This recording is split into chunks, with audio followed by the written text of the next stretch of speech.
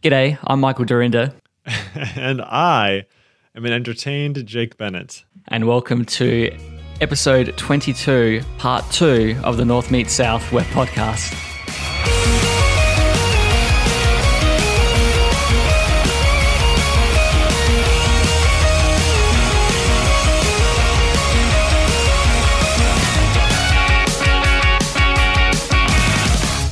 We just had this happen for the first time. We started recording, and Mr. Dorinda did not have his record button going. So he got about, 5 minutes into a really good explanation of our first topic and realized that he was not recording.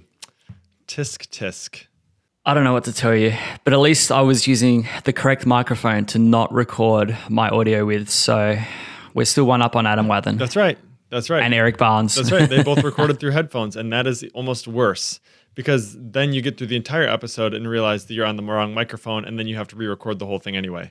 Oh, that's painful. Yeah. That is painful. I am very, very glad that I realized this 5 minutes Yes. into the recording and not at the end, and then we realized that we would have nothing because we're obviously professional podcasters now, and we don't use anything like Audio Hijack as a backup to grab the audio out of our Google Hangout or anything like that. That's a good idea. That's crazy. That's actually kind of a good idea. We might need to do I think that. we should probably start doing it. We probably should. I've got Audio Hijack. We should probably pay for it. Yeah. Someone should sponsor us. Ooh, there you go. Folks, if you would like to be a sponsor on the North Meets South Web podcast, here is an opportunity for you. How much is it, Michael? I think it's about $100 US. Dang. All right, $100, folks. Yeah. We will mention your product on our show for the next 3 weeks. That's only like $30. That's pretty good. $30 an episode. That's a great deal. Somebody pony up. Let's get this thing done. Make sure we don't have to do this ever again. Stop and start recording again. And I am actually very thankful. Only 5 minutes passed. That's not bad. That's not bad at all. Yeah. I will start by saying that this beginning of the episode, the first time, I talked real quickly about how I had been converting an old school application, the type where you had in the header of your PHP files where it would say PHP include functions.php. And then in your functions.php, you would have a include dbconnection.php. And Michael's favorite thing, you'd have like a global $sign DB that was your database connection. And you would use unsecured non-MySQLi to do stuff in the database. So bad news. And I converted it to a Laravel 5.4 application, which was really very fun. And I will say that the best way, if you were wanting to do a Laravel 5.4 application, the best way to get started, Laravel new, and then the name of your application, because it just does 5.4 right out of the box for you. And as Michael can attest to, sometimes upgrading older installations can be a little bit of, in your exact words, Michael, a kick in the bollocks. Michael, maybe you could start by explaining what your experience has been like this week. This is, by the way, this is not a hate on upgrading the Laravel framework. Michael, you can explain a little bit further. Yeah, definitely a kick in the bollocks. And as Jake said, not a hate on upgrading the framework itself. Upgrading the framework isn't too bad. We were on the LTS, so the long-term support version of Laravel 5.1 because it was long-term support. And we fell into that trap of thinking, we won't have to upgrade our code or anything like this for 2 years while that's version is being actively supported. So we can just tick along with focusing on our business logic. But as we found, and as I'm sure other people find, when you stick on the LTS version, you end up writing a lot of code yourself that you see in newer versions of the framework. Feature lust. Indeed. It has become to be known as. Yep. So I'm not sure there was too much in 5.2 specifically that I can think of off the top of my head. There was some stuff in there around logging. So you could set, I think in 5.2, a log level in your env file. So that meant that in your development, you could obviously log all debug and errors and everything. But in production, you would only want to log log level errors, or you'd only want to log warnings and errors, for example. But this functionality didn't exist in 5.1, so we needed it. And so we implemented it. And then 5.3 came out and we needed API authentication. And so what we did is implement our own version of Laravel Passport, which worked fine. You know, we had the tokens and we had authenticated users were able to access the API without having to pass a key around. Also, we thought, because we had the unit test that said that that was the case, but that gave us a couple of false positives, basically due to the way that Laravel handles setting the authenticated user in the faux session within. So you can, in your test, you can say like acting as, and then you pass in the user that you want to act as, and it will set up a session for you. But it's like you said, it's kind of like a fake session, right? It's not exactly what Correct, you would get if you were actually logged in, right? Yeah, so with the API, that's basically a stateless, sessionless request, okay? So you'd send your API token with the request in the authorization header. It would then verify that you are who you say you are, and then you would have access to it. But we wanted, as I said, the ability to have the user logged into the application and then not worry about those API keys. So as long as you're logged in, we would have access to all of that information. But making the post request, the session is not available to that stateless API. So even though the unit test said that it was all good and that the session was being recognized by the logged in user, it was not the case. So Laravel Passport handles that by basically passing a CSRF token in the header, and it handles all of that using JWT, so JSON Web Tokens and things like that. Oddly enough, the kind of abbreviation, like if you want to say that instead of saying JWT, you say JOT, right? It's a JOT token. Right. Yes. So but you can't say JOT token because then you're saying that's correct. JOT token. That's right. So that'd be like saying JSON notation. Yeah. Right? Yeah. Okay. Correct. Anyway, continue on. So, you know, we used the LTS because there was an LTS. So it meant that we would get 2 years, I think it is, with Laravel for bug fixes and 3 years for security fixes or something like that. Whereas active versions, so when 5.2 came out, 5.2 had 6 months of active development and 1 year of bug fixes or security fixes. So basically that meant that we didn't have to worry about any of those bugs that came out in later versions, and then we could have Laravel 5.1, and then later, whenever the next LTS version came out, we could upgrade to the next LTS version. But you know, you get all these new features that you want to implement, and you start implementing all this code yourself, and you fast find out that it's probably better in your best interest to just upgrade incrementally and get all those new features, and then you get all the active support anyway. Exactly.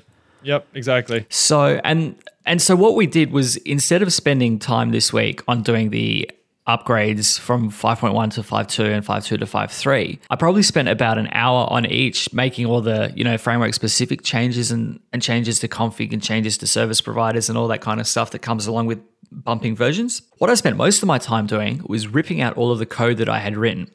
So the big one was we had a whole bunch of model bindings that we had defined in an application specific service provider, you know, do $router model and then the route placeholder.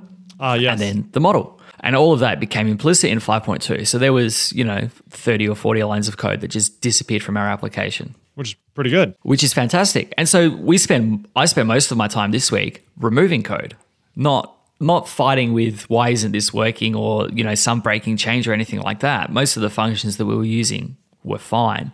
It was just removing all the cruft that we had added ourselves because we thought, you know, sticking to LTS was a great idea. And when Taylor mentioned, probably late last year, I think it was October or November, he suggested that he's thinking maybe there won't be another LTS version. Right. We sort of set in motion, as soon as we had time, we would start upgrading our application. So about 5 o'clock yesterday, I finished that upgrade process. So we are now on 5.3. Awesome. So Monday morning, first thing, what I need to do is go back to the 2 branches of extra work that we have in active development and rebase that against our master branch, which is now on 5.3, and then finish all of that development hopefully next week, because we've got a project launching the Monday after that. So wish me luck with that. Yeah, best of luck. We're going to summarize here the lessons that Michael has learned. I would say, and you can help me here. I will help. Lesson number 1, use Laravel Shift. Mm-hmm. Yes, correct? Yep. Okay, yep. I am a huge fan of Laravel Shift. I feel like I was an early adopter, honestly. I've shifted so much stuff.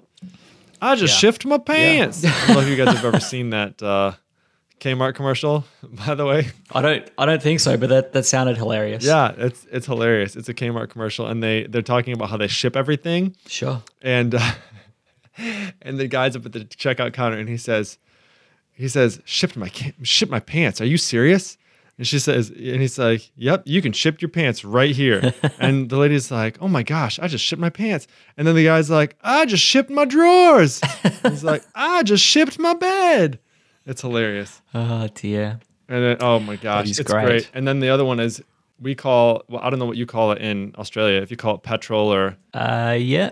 Petrol? Yep. Yeah, we don't call it gas. we call it gas. We call it petrol. We call it gas. Which is weird because it's not gas. Whatever. Yeah, it's true. It's a liquid, but gasoline. So their other one was big gas savings, because like you could save money on gas at their things. Yep. So like big gas savings. Oh my gosh, big gas savings. And then they were like, there's a big gas man. And there's like a guy with like a gas truck. He was filling the tanks. It's hilarious. dear. We should link that up in the show notes. These two commercials. You Okay. need to see that. So we need to make a commercial for Laravel Shift that says like something. I don't know. I just shifted my dev environment. I don't know. Something. I feel like you're a walking, talking advertisement for Shift. It's true. Jason, if you're listening to this. No, but seriously, it's a great service, and you should definitely check it out. So I really, really wanted to use Laravel Shift, and I did briefly speak to Jason about it. We use self-hosted GitLab, which isn't a problem in and of itself, but our self-hosted GitLab sits behind a VPN. Yep. And Good luck. See that basically meant there was no access for Shift to our environment. Yeah. What we could have done was like set up another remote, pushed our code to GitHub in the private repository, done the Shift, pulled it down. Yeah. I thought, exactly. I've got a bit of time. I guess I'll just find out why this is a terrible idea and do it myself. Yeah. So I'm sorry, Jason. I really would love to have used it, but this just didn't work out for us this time, unfortunately. Which, for those of you who are not aware, Jason McCreary is the guy who is behind Laravel Shift. We will be having him on the Laravel News podcast coming up this next week. And he was also a speaker at Laracon 2016 in Louisville. So it was cool meeting him. I think he lives there in Louisville. Works right there. Yeah. He gave a talk on Yagni, which you should check out if you haven't. Yeah, fantastic talk. Okay, lesson number 2 with this. LTS. So instead of sticking on LTS, if the newer version of Laravel has a feature that you need, upgrade. Don't build it yourself. Upgrade. And if it doesn't have something that you need, if Laravel does not have something that you need, build the code yourself and then make it a package or make a pull request to Laravel. Yeah. Do that. Yeah. Because if you make it a package, then you can just pull it into your next one and upgrade the little pieces. Yep. Or just pull request it to Laravel if you think it's something everybody could use. Yep. So there we go. A couple little pieces of info there. Help yourself and help the community. That's right. Absolutely. So I will talk about my experience with, I actually did have to help upgrade a installation from 5.3 to 5.4, which was not bad at all. Yeah. I'm trying to remember some of the little things. I think the biggest change for me was going from Elixir to Laravel Mix, which, by the way, is not a requirement if you're upgrading from a previous version. You do not have to use Laravel Mix. Yeah. You're not required to do that. So you can continue to use Laravel Elixir, which uses Gulp behind the scenes. Laravel Mix uses Webpack. There is a little bit of changes. It's not that bad.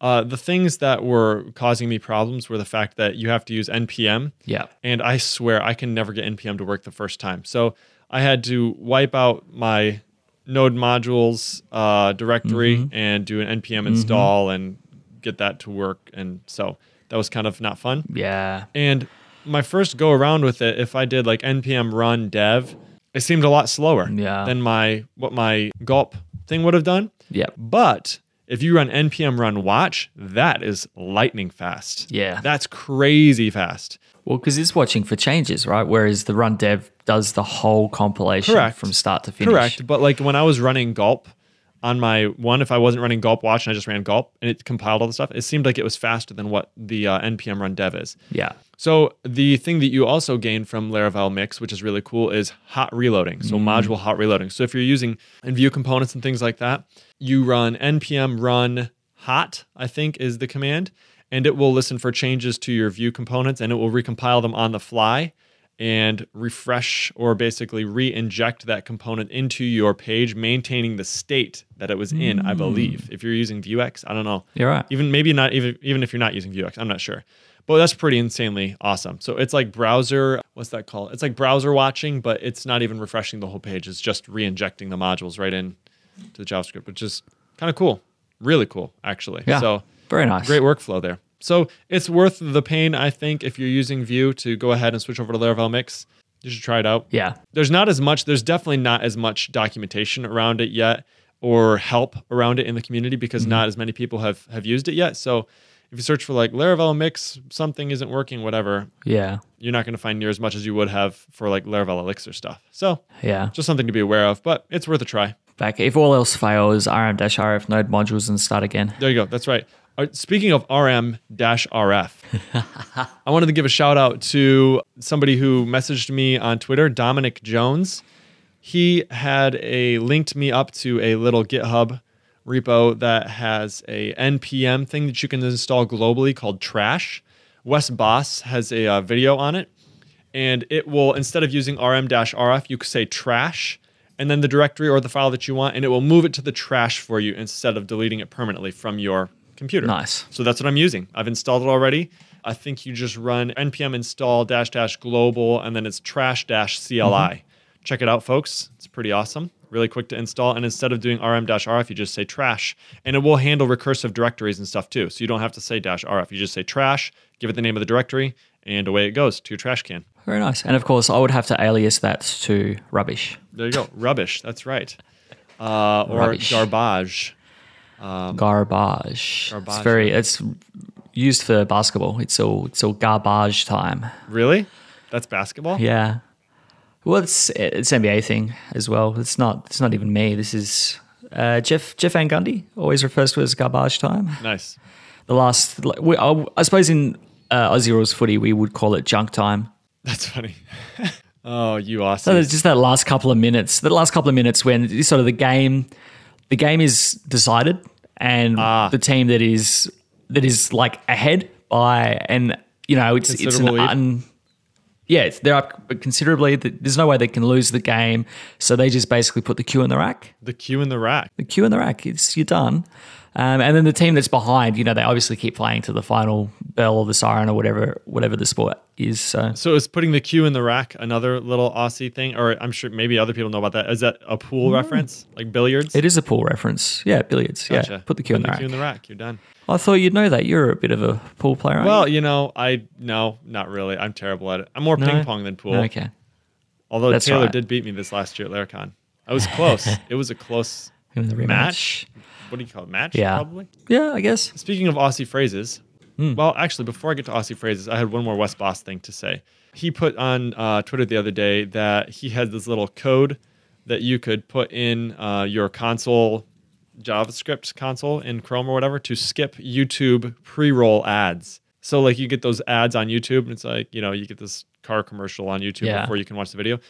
So you just type like $bracket video, current time, video duration, whatever in the console, and it will skip past that ad and get you right to the YouTube video, which is kind of cool. Yeah. Nice. I've wondered many times if you can make you can't, I don't think, not that I've been able to find, if you can make like aliases in the JavaScript console on Chrome. You can basically make a bookmark that runs a JavaScript snippet. And just put it into your bookmarks bar, and then when you click it, it will execute that JavaScript. Ah, cool. So you could do that. You could say like skip pre-roll, Yeah. and you could just put that in your bookmarks file. And so if you're on a YouTube video, you just click that and it would skip it. Yep. Pretty cool. Should do the trick. All right, you should make that little bookmarklet and allow people to do it. All right. Do it. All right, I'll do it. We'll link it up in the show notes. Okay, the other thing I wanted to say is my son is in school, and they're like in, young kids, whatever. Yeah. And this week I walk in to go say hi to him because I was swinging by his school, so I was like, I'm gonna go and say hi. And I saw outside their classroom, it said, "Good on you, mate." And it had an alligator over this little sign. And I found out that they were studying Australia. And I was like, so cool. Good on you, mate. And so I'm trying to see if I can convince Michael to do a Google Hangout with their classroom one afternoon and let them ask him some questions about Australia. I thought that'd be pretty cool. Yeah, I think we can arrange that. That'd be great. Let's It'd be interesting. Everybody put some social pressure on Michael. If he doesn't do it, I'm going to let you guys know. And you just be like, Michael, you're so heartless. Yeah. He's just a kid. Do it already. You know what I've found with your current political climate, and this is obviously just from what I see on Twitter. So it's obviously a giant echo chamber of vitriol in this regard. But there seems to be a lot of American citizens on Twitter. So not all of you. I'm definitely not pigeonholing the whole lot of you. No, it's for sure. There's definitely not. I mean, there's a lot of people who are not. It seems that a lot of Trump supporters seem to think that the United States is one giant bubble, and that anything that happens there is not the concern or does not affect the rest of the planet. So like one of the things you had said is like, you like to comment on American politics and things like that. And people have either found out that you're from Australia and been like, it's none of your business, right? Yeah, basically, yeah. Or they say something like, well, he's your president. And you say, nope, he's not my president. And they're like, yes, he is. And you're like, no, he's not actually. Say it as many times as you like. Right, it doesn't make it true, you said. That's exactly right. And they don't seem to understand that there are people outside of the United States that are observing and like, I don't know. And affected by and affected, right? Yeah. That's the thing. It's, yeah. Well, there was a big kerfuffle the other day when he was on the phone with our Prime Minister. Right, I heard about that. And obviously we're not going to find out what actually happened because President Trump took to Twitter, as he does for whatever bizarre reason, and said, this is a terrible deal and I'm going to look into it. Number one, you probably should have looked into the deal before you got on the phone call. Yeah. Right? So you knew what you were going to be talking about. Our Prime Minister down here is like, we had a very positive discussion and I'm not sure what all this commotion is about. So you don't know what actually happened. Yeah, right. You don't know if it's some person just trying to cast some hate on Trump or whatever, because that happens too, right? Of course, yeah. And it's very difficult because there are lots of people who think, it's great because he's up there, and this is turning into a talk about politics. So I'll try and wrap it up very quickly. But there seems to be a lot of talk about how it's great that he's basically like regular people, and he's not. Number one, he's this billionaire who has no contact with the common person, and whilst it's okay for people like you and me to say things like he says them amongst friends and to people that we know, he's the president of a global superpower, and global politics doesn't work that way. Yeah, you're held to a higher standard. Yeah, you are held to a higher standard. There are companies rise and fall at things that he says. Stock markets go up and down based on things that he says. True. Yeah.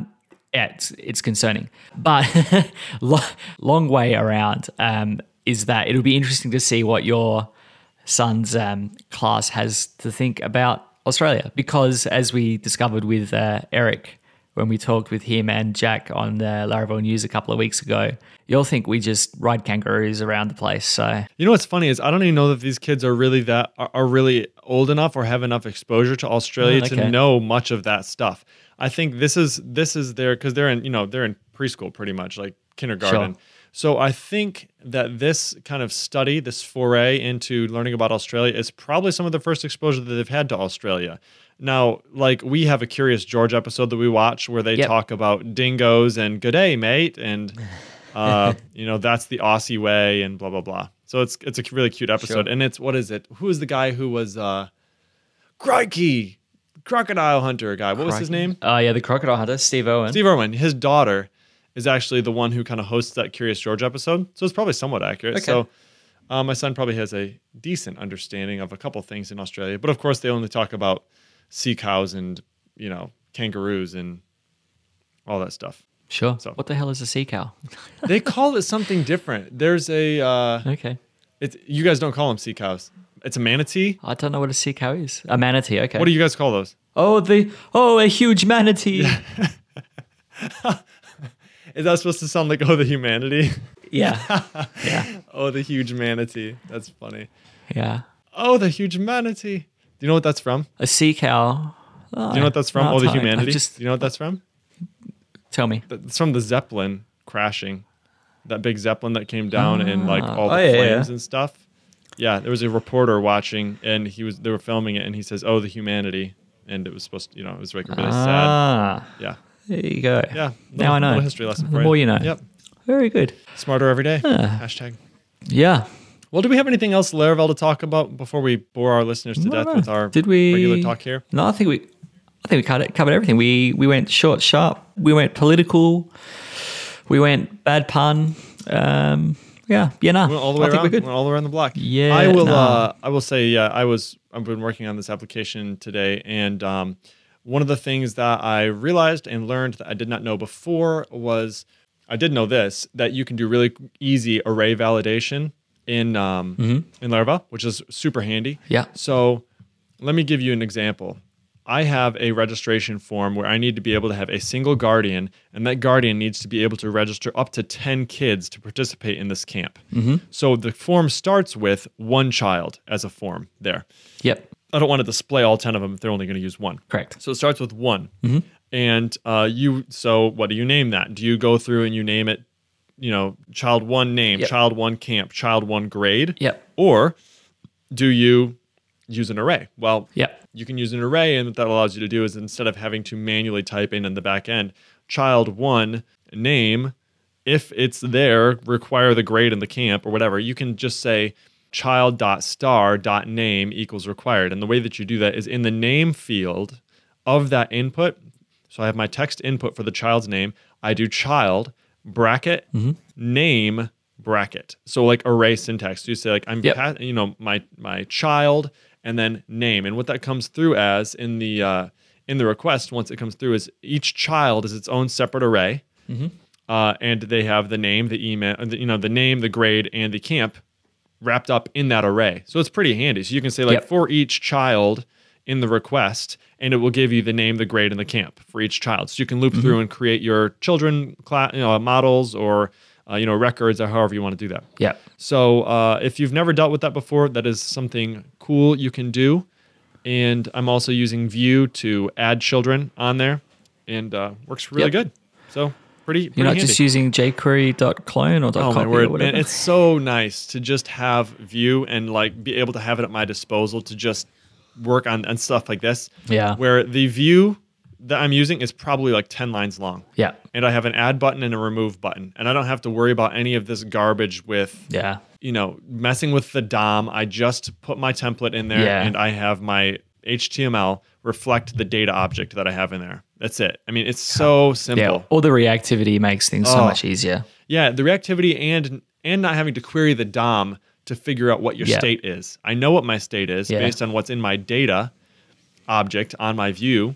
My view object, that is. So my data object in my view object. I know what the state is, and then the DOM just updates to reflect that. So much easier. Yep. So much easier.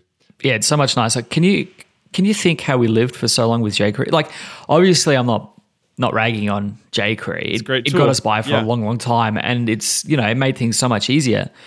But now React and Vue and all those kind of front end JavaScript frameworks have taken it to the next level. And for anyone who's familiar with the jQuery way of doing things, it's a bit of a shock to the system. Yes, true.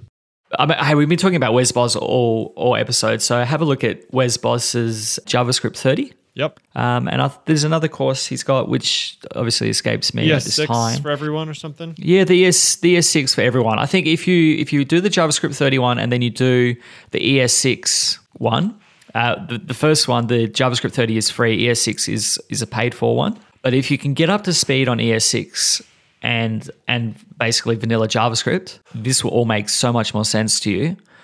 And Vue will make your life that much quicker, and it'll become a pleasure, I think, to work in the front end again. Yeah, if you have not yet used Vue, definitely try it out. My Markdown to Medium app that I wrote would have taken a crap ton of jQuery. Let me look at how many lines. I'm going to look at it for a second. I'm going to see how many lines that entire application is in Vue. It is tiny. App.js. I literally just threw it in app.js. That's how small it is. All right, here we go. It is. Come on. Oh, great. The mouse just died. Here we go. It is.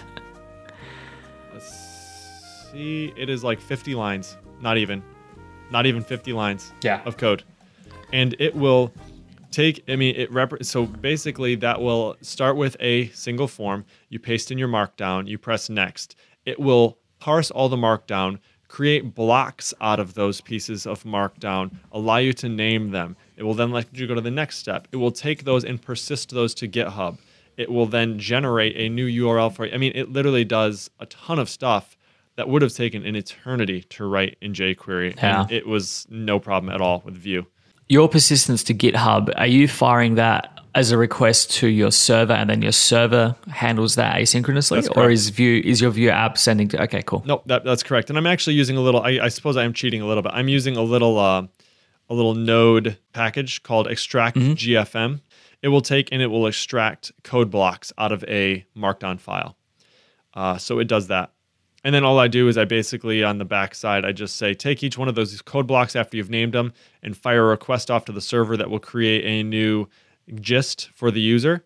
And then it comes back with the URL, and I inject that URL in place of where the code block was before. Yep. And then the last step is to take that whole thing, once all of those code blocks have been replaced with URLs, take all of that and fire that off and create a gist out of that, and then bring back that URL, and that's what you paste into Medium. Nice. Yeah. So how's that going, by the way? It's still ticking along on Product Hunt? Yeah. Are you getting a bit of traffic to it? I haven't looked at it on Product Hunt in a little while. It did pretty decent on Product Hunt. I'm actually going to look real fast here and see how many users I've got, though. It's been going pretty well. Yep. Not anything insane, but I've got 411 users and 552 gists have been created. So Good. It feels like there's somebody new every day. You know, I've not missed really a day. It seems like every day that goes by, somebody's creating stuff on it. So that's kind of cool. It's fun just to be able to see that chunking along. And I get every once in a while somebody says, "Oh, this is a great tool. Thanks for creating this." And so anyway, nice. Yeah. Oh, Yep. good. Yep. Very. Did we good talk about times. your? We'll make this the last thing. Did we talk about your upcoming possible course? Yes, We have talked about it. We should say something about it so that you have to do it. Okay. I have a domain that I was very generously donated by good friend Yaz. So thank you very much to Yaz for the domain and also the GitHub organization that goes along with it. I have planned it all out. I have just been very busy with other things at the moment. Lots of things have come up at home, so nothing bad. Just I've had a lot of freelance stuff on, and all of this upgrading Laravel stuff has taken a lot out of me. So it's coming. I've got I recorded an introduction video, which isn't really a video. It's just me talking. So that's done, and I've probably got 3, 4, maybe 5 videos of introduction on different ways to install and manage WordPress. So yeah, so you didn't mention what the course is. What is the course for us? So elevator pitch. Yeah, the elevator pitch. Okay, a lot of people, we're building Laravel apps all the time, and it seems that every time we do this, we want to build a content management system, and content management is a solved problem.